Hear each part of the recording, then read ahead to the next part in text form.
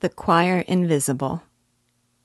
This week I discovered one of those poems that I cannot believe I've lived without knowing, and it is by George Eliot. I know I am prone to intensely emotive expression that might sometimes seem hyperbolic, but I mean it. How could I have lived without it? Because this poem captures so much about why I have devoted my life to literature. It is called The Choir Invisible. Eliot begins with a longing that she might live forever in the minds of those who are made better by her books, of those who are stirred by the words of the immortal writers to generosity, to daring, and to sublime thoughts. It begins, "Oh, may I join the choir invisible of those immortal dead who live again in minds made better by their presence, live in pulses stirred to generosity, in deeds of daring rectitude, in scorn of miserable aims that end with self, in thoughts sublime that pierce the night like stars, and with their mild persistence urge men's minds to vaster issues." She then says that to live forever thus would be heaven, to be among the artists who bring music to the world and order to the life of a man, who reveal to us a sweet purity where we have struggled and despaired, who help us to subdue our self-destructive inclinations and dissolve our anxious fears by finding the harmonies beneath the discord. The poem goes on, "So to live is heaven, to make undying music in the world, breathing a beauteous order that controls with growing sway the growing life of man. So we inherit that sweet purity for which we struggled, failed, and agonized with widening retrospect that bred despair. Rebellious flesh that would not be subdued, a vicious parent shaming still its child. Poor, anxious penitence is quickly dissolved.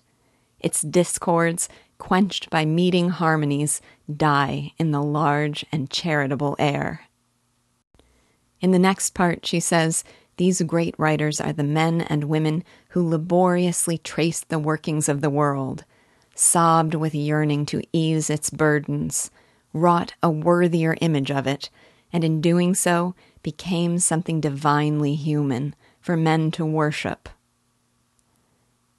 It says, "And all our rarer, better, truer self that sobbed religiously in yearning song, that watched to ease the burden of the world, laboriously tracing what must be and what may yet be better, saw rather a worthier image for the sanctuary and shaped it forth before the multitude, divinely human, raising worship to higher reverence more mixed with love.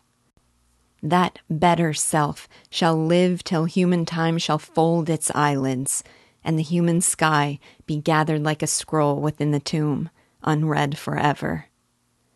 This is life to come, which martyred men have made more glorious for us who strive to follow."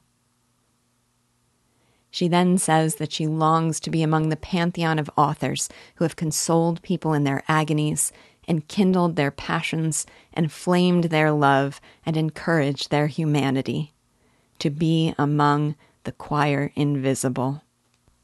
The poem closes, "May I reach that purest heaven, be to other souls the cup of strength in some great agony, enkindle generous ardor, feed pure love, beget the smiles that have no cruelty, be the sweet presence of a good diffused, and in diffusion even more intense.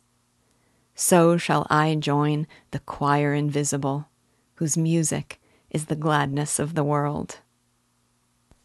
My own ambition is not to join the choir invisible, but to bring people into the church where they can be heard, and to help unstop their ears.